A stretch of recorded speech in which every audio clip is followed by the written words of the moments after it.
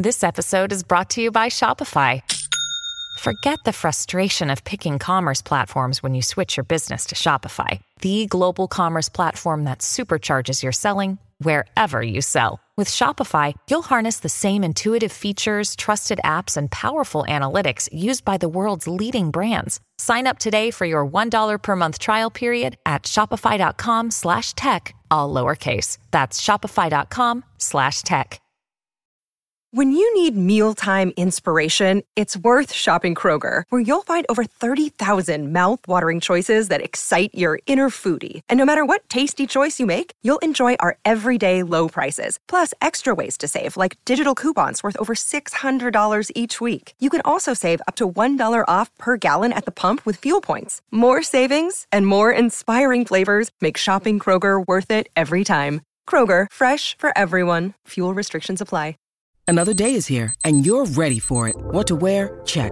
Breakfast, lunch, and dinner? Check. Planning for what's next and how to save for it? That's where Bank of America can help.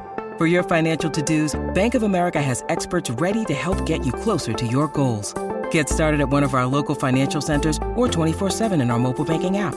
Find a location near you at bankofamerica.com/talktous. What would you like the power to do? Mobile banking requires downloading the app and is only available for select devices. Message and data rates may apply. Bank of America N.A., member FDIC. Welcome to the New Books Network.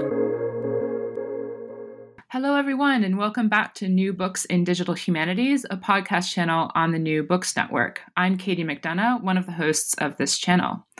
Today, I'm going to be talking to Andrew Piper. Andrew, welcome to the show. I wonder if you could begin by telling us a little bit about yourself. Thanks for having me. So I'm a professor at McGill University in the Department of Languages, Literatures, and Cultures. I direct Text Lab, which is a laboratory for cultural analytics at McGill. And I also edit the Journal of Cultural Analytics. Great. Thank you very much. It's really a pleasure to be here. And we're talking about Can We Be Wrong? This is a book published with Cambridge University Elements, which is a series of shorter works. This book came out in 2020. And I'm really interested in if you could just say a little bit about how you sort of chose this venue for this work. I know that's something that a lot of listeners who are working in the digital humanities will be interested to hear about. Yeah, it's a good question because publishing in digital humanities is not obvious or straightforward, I think. And so when I saw the kind of call for this element, I was very happy and very excited to see it. Again, because it's, certain presses are kind of testing the waters in this space, but they don't always have the editorial boards or peer review networks that are really reliable to give you a good read on this kind of work.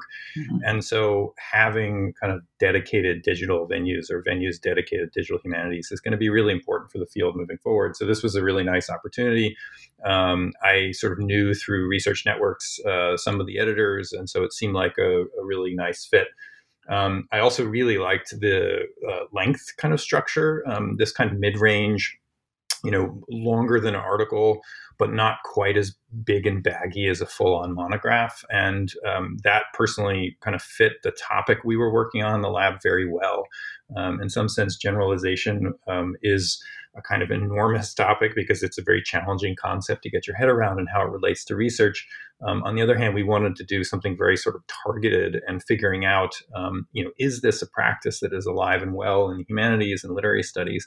And if so, what should we do about it? And so that length gave us the ability to go past a research article where we sort of detect something, talk about the method, and discuss it a little bit, to really have the space to elaborate and reflect on the theoretical consequences of what we were seeing empirically, which is obviously what we'll talk about here. But the format was, I found, very, very valuable and a really nice, it allows you to get into a topic with a certain amount of depth, but also allows you to get out of a topic and move on.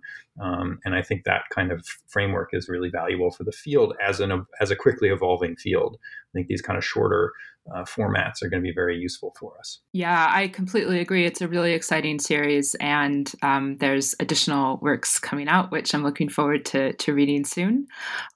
So you mentioned pursuing this work in the context of the lab, and I wondered, if this was a kind of like publishing editorial background to the book, why you and the team of researchers that you were working with actually decided to write this book at all. What were the origins of the project on generalization? It sort of took shape through pretty informal discussions in the lab where we were working on various projects and kind of, this was several years ago and, still very much in an exploratory state at that point with different research assistants. And this was also pre-COVID. So we had a pretty nice, like, sociable atmosphere where we, people drop in, we talk, we hang out, we work on things, we laugh. And so it was a really nice space to be in. And one of the things that kept coming up over and over again was when we were engaging with secondary literature on a given topic, the kind of claims people were making were just really kind of outlandish. And we kept sort of running into this phenomenon. We kept thinking, somebody should write about this or do this or test this. And I, as someone sort of embedded in the discipline, would sort of say, well, the issue is we as a field seem committed to this ideal or ideology that we don't make generalizations. We talk about particular things, and there's this sort of real emphasis on particularity, and you kind of hear this informally a lot. And then we kind of looked at each other and we're like, well, that doesn't line up at all with what we're seeing when we read articles and literary studies, that there are these very broad claims being made. And so at a certain point, it became a bit of a like, well, can we test this? And that's always been kind of one of the jokey mottos in the lab, which is, somebody says something and say, hey, we can test that. And so we decided, hey, can we test generalization? Is this something that is a recognizable discursive practice? And if so, could we teach machines to detect it reliably? And then what would that tell us about these disciplinary practices? So it kind of emerged from this sort of surprising frustration encountering literary research and its practices. And then as a kind of research challenge of, is this something that we can use machine learning tools and machine learning models to detect and better understand where this practice is happening, how often it's happening, what its shape and nature is. And so it moved from a kind of challenge testing framework to a kind of understanding framework. And once we knew more about what's going on with this practice of generalization, then we have sort of left with the bigger question of, well, what does it mean and what are we going to do about it as a field? And that's where it kind of pivots from being a team project of people working on something collaboratively to a kind of me project reflecting on the state of the field as someone embedded in that field and who's been practicing in that field for quite a while now. And that was also tricky with respect to the authorship of the element, where to do the machine learning process and to do the annotations, and we can talk about sort of the nuts and bolts of that. That was a very collaborative, collective process and also involved researchers from other disciplines. When it came time to sort of discuss and reflect on the implications of our findings, that was really just something that I undertook as a practitioner, making recommendations and reflecting on the history of the field. And that was very much a kind of intellectual history that I as an expert had, but that the other people involved from other disciplines or at different levels in their careers didn't have access to. And so that's where it sort of pivots to being much more of a monograph at that point. Yeah, the authorship issue is really interesting, and I'm in the work that I'm involved in, just thinking about, when we're drawing on other people's expertise and when we're doing individual work is, of course, is complicated. And so I know people will be interested to hear, there are always lots of different solutions to this, and projects have different configurations. And of course, not only in the beginning, but as those change over time. So that's really interesting context. I just wanted to dive into the book and really ask you to, for the listener who hasn't encountered the book yet, I was interested in the way that you set up the book by introducing Laplace's work on kind of understanding error in relation to scientific observation and the claims that can therefore be made from those observations. So as the kind of first touchstone, the second being what you call the curse of Lorenzo Valla, and I'll let you maybe explain that to the listeners, and finally the open science collaboration and kind of the push towards making science reproducible. And I'm interested in kind of how you came to these as key touchstones for the book. how you see them as being related to each other, and the issue of generalization in literary studies. Yeah, so I think there's different routes into the question, and I think that's very reflective of the project. In some sense, a book reflects a kind of endpoint of thinking, and you've sort of organized your pathways. And I think the reality of this project was that I really struggled or wrestled for a long time with, what are the ways in which we can think about the genealogies of generalization in the field of literary studies? And I think there are obviously many versions of that story one could tell. And the examples you touch on and that are in the book are the ways in which I came to terms with where this practice has come from and different kinds of purposes it has served, and why there seems to be this kind of lingering tension around it, which goes back to Vala.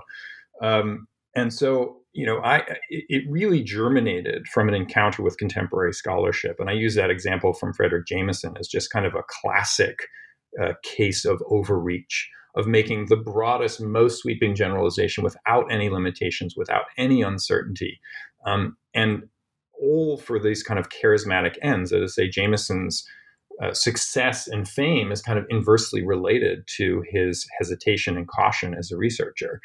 The more outlandish and large-scale claims he makes, the more successful and cited and famous he becomes. And I think there's a structure to that in the humanities, that charisma is rewarded over empirical certainty. And for sure, for me, that's the kind of reversal that I want to see happen.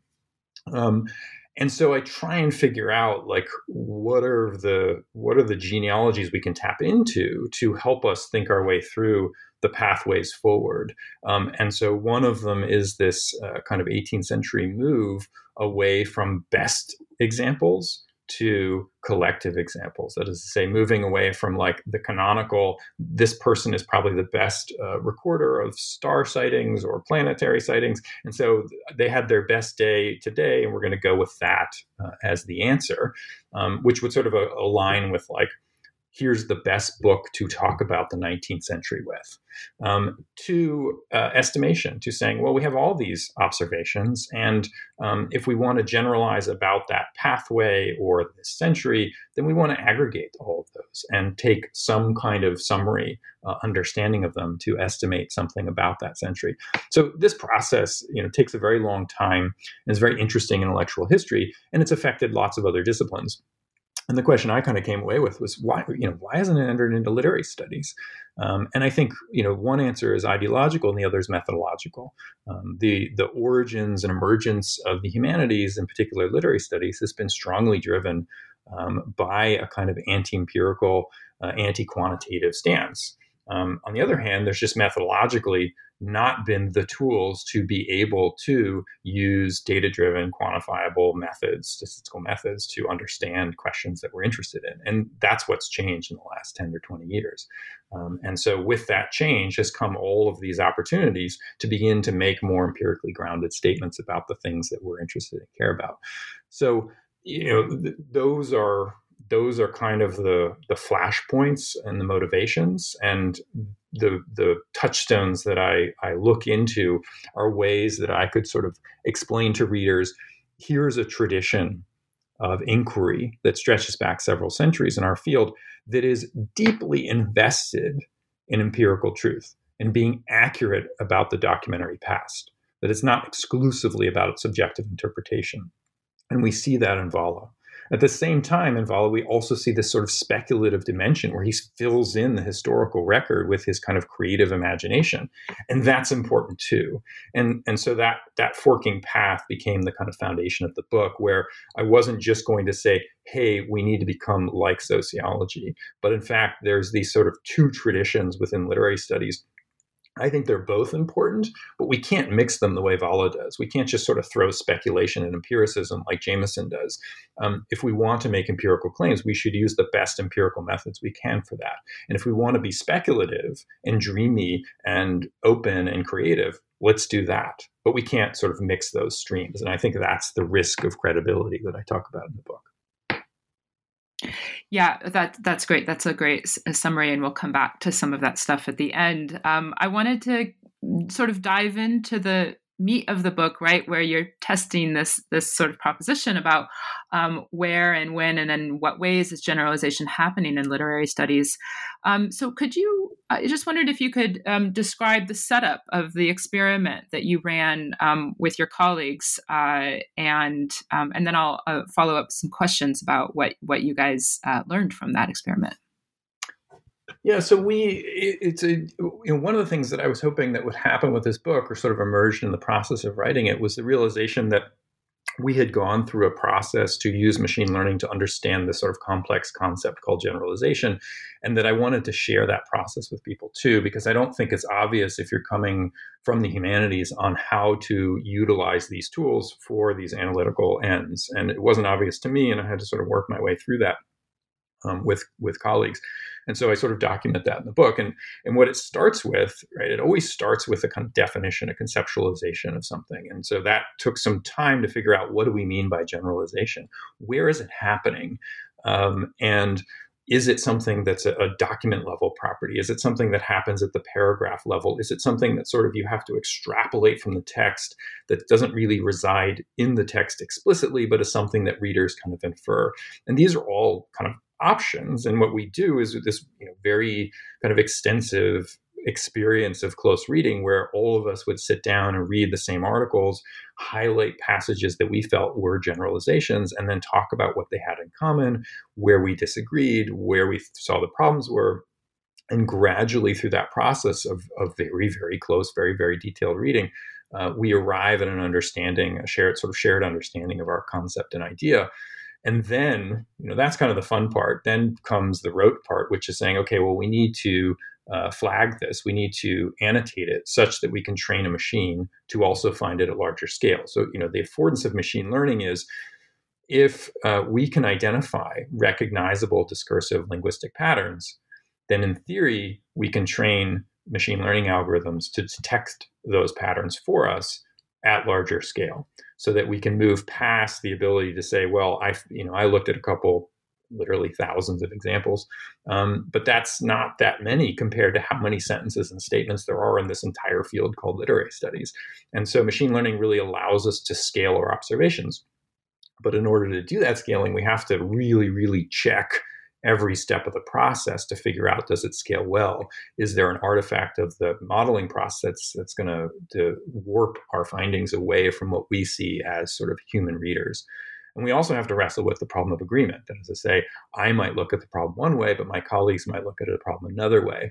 And so using this kind of collective annotative process is very, very important for trying to think about these concepts as consensus-driven, as something that you and I might agree on. And then how much can we agree? Like, what's the ceiling of agreement, where ultimately we're never going to agree 100% of the time, but we agree most of the time? And being able to put numbers to these things is very, very valuable. So we can sort of assess, like, oh, this is a concept that's quite fuzzy, and is really hard to achieve agreement among human readers, or this is a concept that's pretty straightforward and people reach agreement pretty well. So what we do is we kind of walk through these stages of conceptualization, then annotation, then we build models to see, and we validate those models against our annotations. And the only thing I would sort of mention that was unique to this book was it really relied strongly on a single expert annotator, me. And ultimately what I found was that it was very hard to marshal colleagues' time and energy to do the kind of annotations that we needed. I was invested enough in this project to do it, but we wanted to make sure that my annotations would be sort of aligned with other people's ideas. And so we used a kind of smaller sampling procedure to test and check that. And what we see is that our agreement aligns, my agreement with them aligns with their agreement amongst each other. That is to say, the ambiguity is sort of constant from one group to the next. And there's sort of a ceiling of, like, generalization is a hard concept. We're never going to get to full agreement on it, but we get to sort of reasonable agreement to have some confidence that we build our models that what they're finding are things called generalizations. Yeah, the process of annotation is so central and so important and fraught with potential, downstream consequences as you talk about. And I was just wondering how the work of annotation itself, shaped your thinking. You mentioned in the book that you ended in a very different place than you started in terms of thinking about generalization. What role did actually doing the annotations play in that change? Yeah, I mean, annotation, I think, is going to be, it sounds like one of the most dry, boring areas you could imagine, and it's probably going to be the most important thing moving forward. It's where we get our understanding of concepts and problems. It's where we establish what we believe to be the so-called truth of a matter, such that our models learn that truth. And so, how we do this, how we establish protocols is going to be really, really important moving forward. It's also incredibly time consuming and hard. That is to say, we started with this very diffuse understanding of the problem of generalization. The more we read examples, the more we talked about it, the clearer we got as a team of what we meant by it, such that I could go off and annotate like 3,000 things by hand. And so, I think spending time as a team building out how you understand a concept, but it's always going to be in conversation with the text. That is to say, what's amazing about the process of annotation is it's essentially the discipline of literary studies in microcosm. You do close readings, you mark texts up, you try and arrive at inferences and understandings of those things, and then you share those understandings with each other so that you arrive at something shared. So the only difference is, rather than me come up with my highly idiosyncratic subjective interpretation of a text, what I'm trying to do is read it as closely as possible to understand the consistent structures inside of that text, such that somebody else might also see those things. It's a very different kind of mentality that thinks about consensus. What do I think you might think, as opposed to idiosyncrasy and charisma? What's the most interesting thing that I can say about this, regardless of what anybody else thinks? And that kind of reorientation around close reading, I think, is a really powerful move that annotation is going to sort of do for us. But we have to spend a lot of time working together on this process. We have a new special issue coming out in the Journal of Cultural Analytics that's about this exact thing of how do we create annotative schemes for different kinds of concepts. So I see this as a very large research area moving forward. The book tries to document for people how we go about doing it, and how it serves as the foundation of model building and transparency as well, right? We can document all this, which is what makes it very different from traditional practices of close reading, where we're not really sure why anybody's making the judgments they're making. They just kind of do it, explicate, and infer and move on. Here our goal is really consensus and transparency.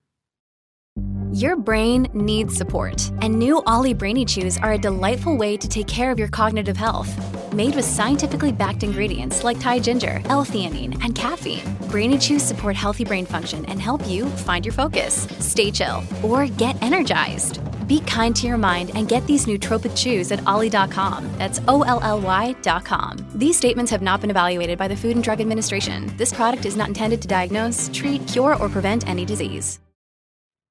Yeah, that's one of the reason that I wanted to speak with you about this book is this, I've, shared interest in this. And I think this is absolutely right, that annotation is really at the heart of the kind of humanistic engagement with probabilistic thinking. And I was really struck by, as someone who does a lot of annotations, both on my own and with other teams, both sort of single discipline and multidisciplinary teams, I was really interested in the thinking that you and your colleagues had done around how the annotation shed light on these like issues of disciplinary specificity in generalization, right? Like when you realize that someone had annotated something as a generalization or a particular type of generalization, if you want to get into those details, that you might have annotated differently, or if there were categories of generalization that, ended up being quite specific to literary studies, say,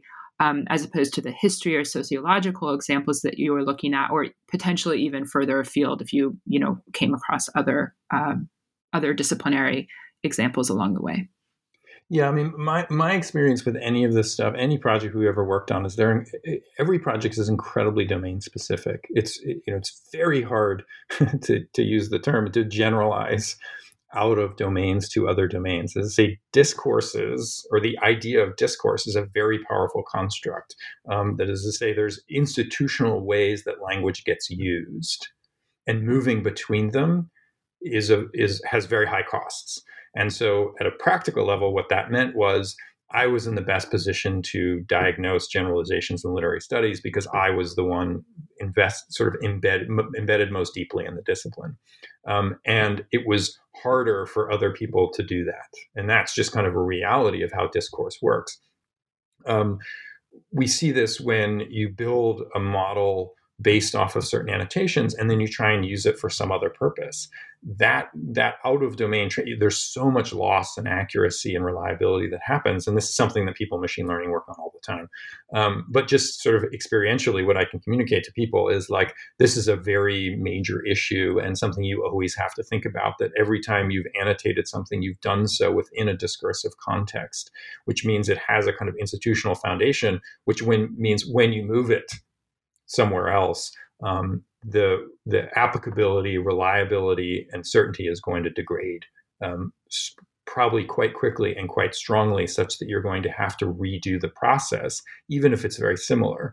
I can give you a concrete example. We've been working a lot on narrative and annotating passages for their what we call narrativity, that is to say, the reader's sense of narration occurring in a text. And depending on the sort of fields of text that we're annotating, if we transfer those models to other areas, we immediately see kind of performance declines in the models because there are textual qualities that the model hasn't learned that are discursively specific to those new kinds of texts. And so my experience, the mission of general language models is, to me, a very paradoxical one in machine learning. And there's been, lots of discussion about this. But I sort of always start from the premise of like, the idea of a general language model is just a non-starter when you think about kind of humanistic or cultural views of how the world works. That is to say, what we really have are context-specific language use. And there's really no such thing as general language. There's language codes we use within social settings, within institutional contexts, and those shift dramatically, by historical period, by discourse domain. And so we're always re-annotating, we're always reestablishing our understanding of a problem every time we move a discursive framework. And that's just really important for people to keep in mind.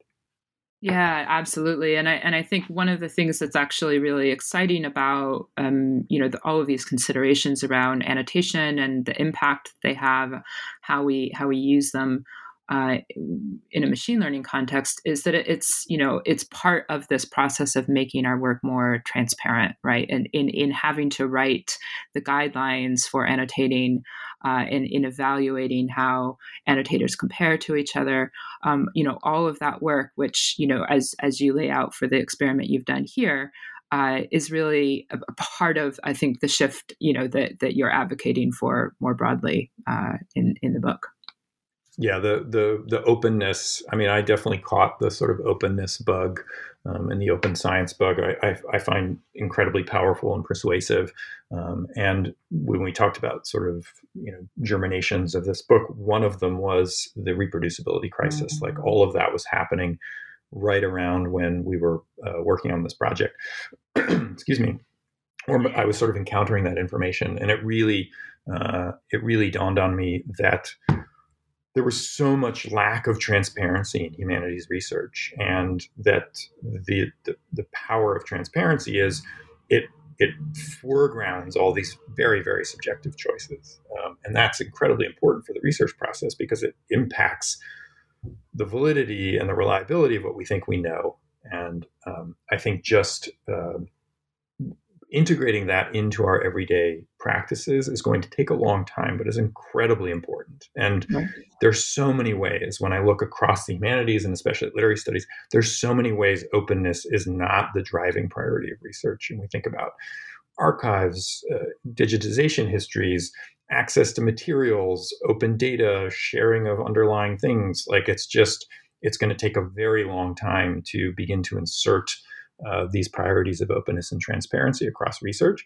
But it's going to have very powerful effects because it's going to reveal the subjectivity that is shot through the research process, and then it's going to prioritize consensus and sharing. That is to say, well, this is the way you did it. Now I'm going to do it this way. How do our ideas align, or are they misaligned? And why is that the case? And now I have the tools to engage with what you did, and you have the tools to engage with what I did. And then we can sort of begin to merge those and think about sort of the consensus version of our insights, as opposed to this much more antagonistic version of literary studies where, I charismatically try and say the opposite of what you say just to get attention. I think that it really shifts the goalposts of what we're trying to do with our research. Yeah, absolutely. I think that I want to give you a chance to speak about the results, but I want to come back to this issue sort of that you raise at the end of the book around genius and what it will mean to be open in literary studies in the future. But just maybe briefly, I'm wondering about the results of the experiment and what surprised you about the results. And of course, how did these results lead to the proposal that you make in the latter sort of third of the book about rethinking the use of case-based research and really about just what it means to be making generalizations in literary or humanistic studies? Yeah, I mean, I was both kind of surprised and not surprised at the results. In some sense, when we ran the models and kind of assessed everything, the rate of generalization was very high. It's somewhere between one out of every 3 sentences in an introduction to an article to 1 out of every 2 sentences, and that's kind of an arresting fact for a discipline in which people can confidently state that humanists resist generalizations. Right? If that's your guiding ideology, and yet we can show that something like generalizations are occurring 1 out of 3, 1 out of 2 sentences, there's a real disconnect. Right? And that's a serious problem when there's a sort of ideological understanding of a discipline that is so out of step with its own discursive practices. So for me, that was kind of, arresting. And then when we put it in the context of other disciplines, we see how there's just a real parity. Everybody's doing it. And there was sort of a moment of pause to say, well, okay, what then? And there are these sort of 2 roads, right? One is, well, we should get back to particularism. We should stop this practice. And I thought, well, that's, if it's shot through the discipline, the discourse already, undoing 50% of all statements is a big, tall order and may not even make sense. And so that, I sort of dive into the intellectual tradition, starting with Schleiermacher, of that importance of a kind of empirical, discursive, world-grounded understanding of language. And so, that's what kind of led me down that pathway, is to say, well, this stuff is everywhere. This is, everybody's doing it, and they're doing it a lot. So what then? And then there was sort of, on the other hand, right? Okay, so we can, confidently say that generalization is thriving as a discursive practice in literary studies, right? So the hypothesis that humanists or people in literary studies don't generalize is a very poor hypothesis. Okay, so if they're doing it, what then? Should we tell everybody to stop?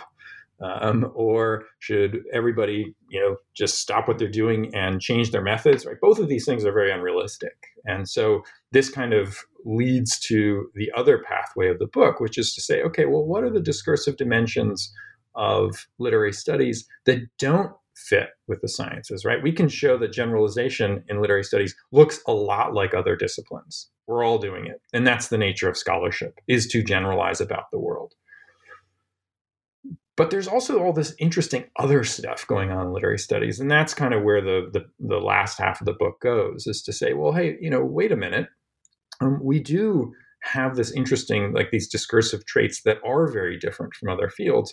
And how can we lean into those and think about that, what I call the sort of speculative dimensions of research, as valuable in themselves as well? And so if we sort of put aside these practices of generalization and are much more transparent, that we're not going to try and generalize, but we're going to speculate and challenge ourselves conceptually, and that the creative cultural material we spend time thinking about is good to do that with. That was what interested me as a sort of alternative scenario, that if we're going to care about generalization, then we definitely need to change our methods, to use 6 novels to talk about the history of objects in literature. I'm working on a project on literary things right now. This is the standard model, right? This is, Bill Brown's whole book. He talks about like 8 works, and he generalizes about the entire 20th century's relationship to things. Like, that's just not okay. Like, that's just totally uncredible research. And there's a reason why there's a decline in interest in humanities research. And, my argument is it's epistemological. It's simply that we're making claims that nobody believes because the evidence we're using is very uncredible and not replicable and not reproducible. And so, these methods, quantitative computational methods, can push us in that direction. And I think for that reason, they're great. It's going to take a very long time to integrate them well into our field. But there's this other dimension that I think we don't also want to lose sight of, which is that speculative creative dimension. And that's super important to the humanities as well. And so I didn't want to make this sort of a monovocal book about hey, we need to be more empirically legitimate as a discipline moving forward, which I think is true. I also wanted to say, hey, there are these kind of very quirky, interesting things we've been doing all along that we can also detect empirically. And can we lean into those more as well? And again, it's really about pulling these things apart, right? The curse of Lorenzo Valla is doing the speculation and the empiricism at the same time. And the goal of Can We Be Wrong is to say, let's undo this coupling and either do empirically grounded, reliable, reproducible, transparent research, or let's do some speculative, creative, crazy things to really push our thoughts in new directions. And I think they're both incredibly valuable, and to see them as distinct projects. Yeah, and I like the way that at one point in the book that you point out that sort of one might lead to the other, right? That we need the creativity to kind of posit hypotheses that we will then test on samples that are very well defined with clear annotation rules and things like this. And I think it's really important to see, both their distinctiveness, but also their potential complementarity, across sort of the long tail of a project. Absolutely. And I mean, I try and underscore that at the end of the book, and certainly, everything I ever write talks about the mutuality of these methods. And this is something that, I think people on the traditional side of the aisle, they sort of invoke a vision of computational research or digital humanities that's very binary, that it's, you can't do this other thing anymore, or it's distant, not close reading. And it gets sort of tiresome to have that argument because no one in our field talks this way. And so this is something that sort of, we're being spoken for in very tiresome ways. And so emphasizing that mutuality, we have to keep doing it over and over again, simply because otherwise we get sort of reified and constructed by the other side as not doing that. But as you say, it is really crucially important to link these traditions together, that they flow into each other. You can't do them simultaneously in the same work, but they are connected in a larger process of human inquiry. And that's really important to understand, and to move past these really, really tired binaries that people who aren't engaged in computational research really need to set up to maintain their own sort of status and identity and well-being. And it just needs to go away. But it's going to take some conceptual reorientation, right? We need to accept that you can engage in creative speculative research, and that has value, not only in and of itself, but to inform future empirical research. And seeing that mutuality is clearly still an ongoing project. Yeah. No, I agree. I think lots of work in the future. I just want to sort of give you some space to talk about how, writing this book and working on generalization, has informed the work you've been doing since the book has come out. What kinds of cool new things you've been working on your own or in the lab with other colleagues? So the direction we've gone since then, I think the generalization book was very fun to work on and kind of establish a baseline of research practices. And like I said, these kind of forking path choices that one can make about one's own research. I've largely stayed the course of doing this more machine learning driven empirical research, and for better or worse, the more I experience it, the more I work with it, the more comfortable I get, and the sort of not rote, but it becomes more seamless as a practice, which is a nice place to be as a researcher, where you're not reinventing the wheel or trying to figure everything out as you go, but being able to say, okay, I have a fairly well-defined process here, and now I can apply it to questions that really interest me. So what we're spending a lot of time in the lab doing now is really trying to think about this idea of what we call fiction's functions. So we're sort of very invested in thinking about the social value of fictional storytelling and using empirical research, but not just any kind. We're just using big data, using the sort of large amounts of observations and texts that exist out in the world to try and make inferences about why, for the last couple of centuries, people continue to tell made-up stories. And so that's sort of a question that just really interests me as a reader and as a researcher of fiction.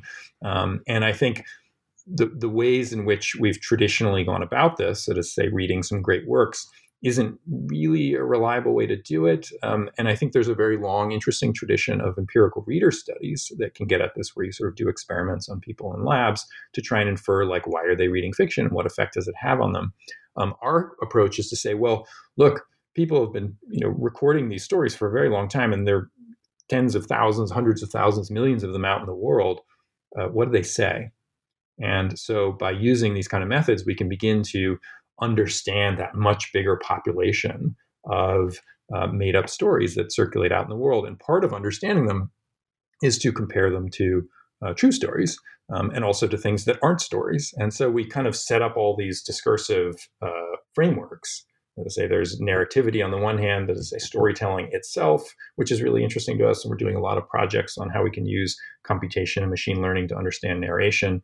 And then moving into specifically, what is fiction doing as a practice? And one of the things we're really leaning into quite strongly is this insight into, I use kind of different terms for this depending on the audience, but for an academic audience, I talk a lot about the sort of phenomenological dimensions of fictional storytelling, that it leans very strongly and coherently into this idea of embodied experience. And that has interesting implications for thinking through what the role of fictionality is in everyday life. It pushes against some received inherited theories of, like, theory of mind, that what we're doing when we read fiction is to experience other people's consciousness. The strong degrees of embodiment that we're finding in our research suggests a kind of different framework, that it's not just about learning how other people think or empathizing with strangers, but it's really about activating a sort of phenomenological theory of life and living and knowledge. Say an immersive, embodied experience of the world is what fiction brings to the foreground. And when we see it that way, we can begin to start to think about and hypothesize, like, why is this thing a social good? Why should we promote it? Why should we support it? Why should it be in schools? Why should people be taught to read it? Right. So you can sort of, once we begin to understand these foundations, it can have all sorts of, like, interesting and important policy implications and advocacy implications, which is sort of would be then the next step to follow on from this research. That sounds really exciting. I'm looking forward to hearing and reading about it. So I'm just going to say thanks for being on the show. This was really, really wonderful to speak with you about Can We Be Wrong? The Problem of Textual Evidence in a Time of Data, which is just recently out with the Cambridge Elements series from Cambridge University Press. And I also wanted to flag for listeners the issue of Cultural Analytics that you mentioned on annotation, which I'm sure if someone is listening to this, they'll probably also be interested in that. Until next time, and signing off. Thank you very much for having me.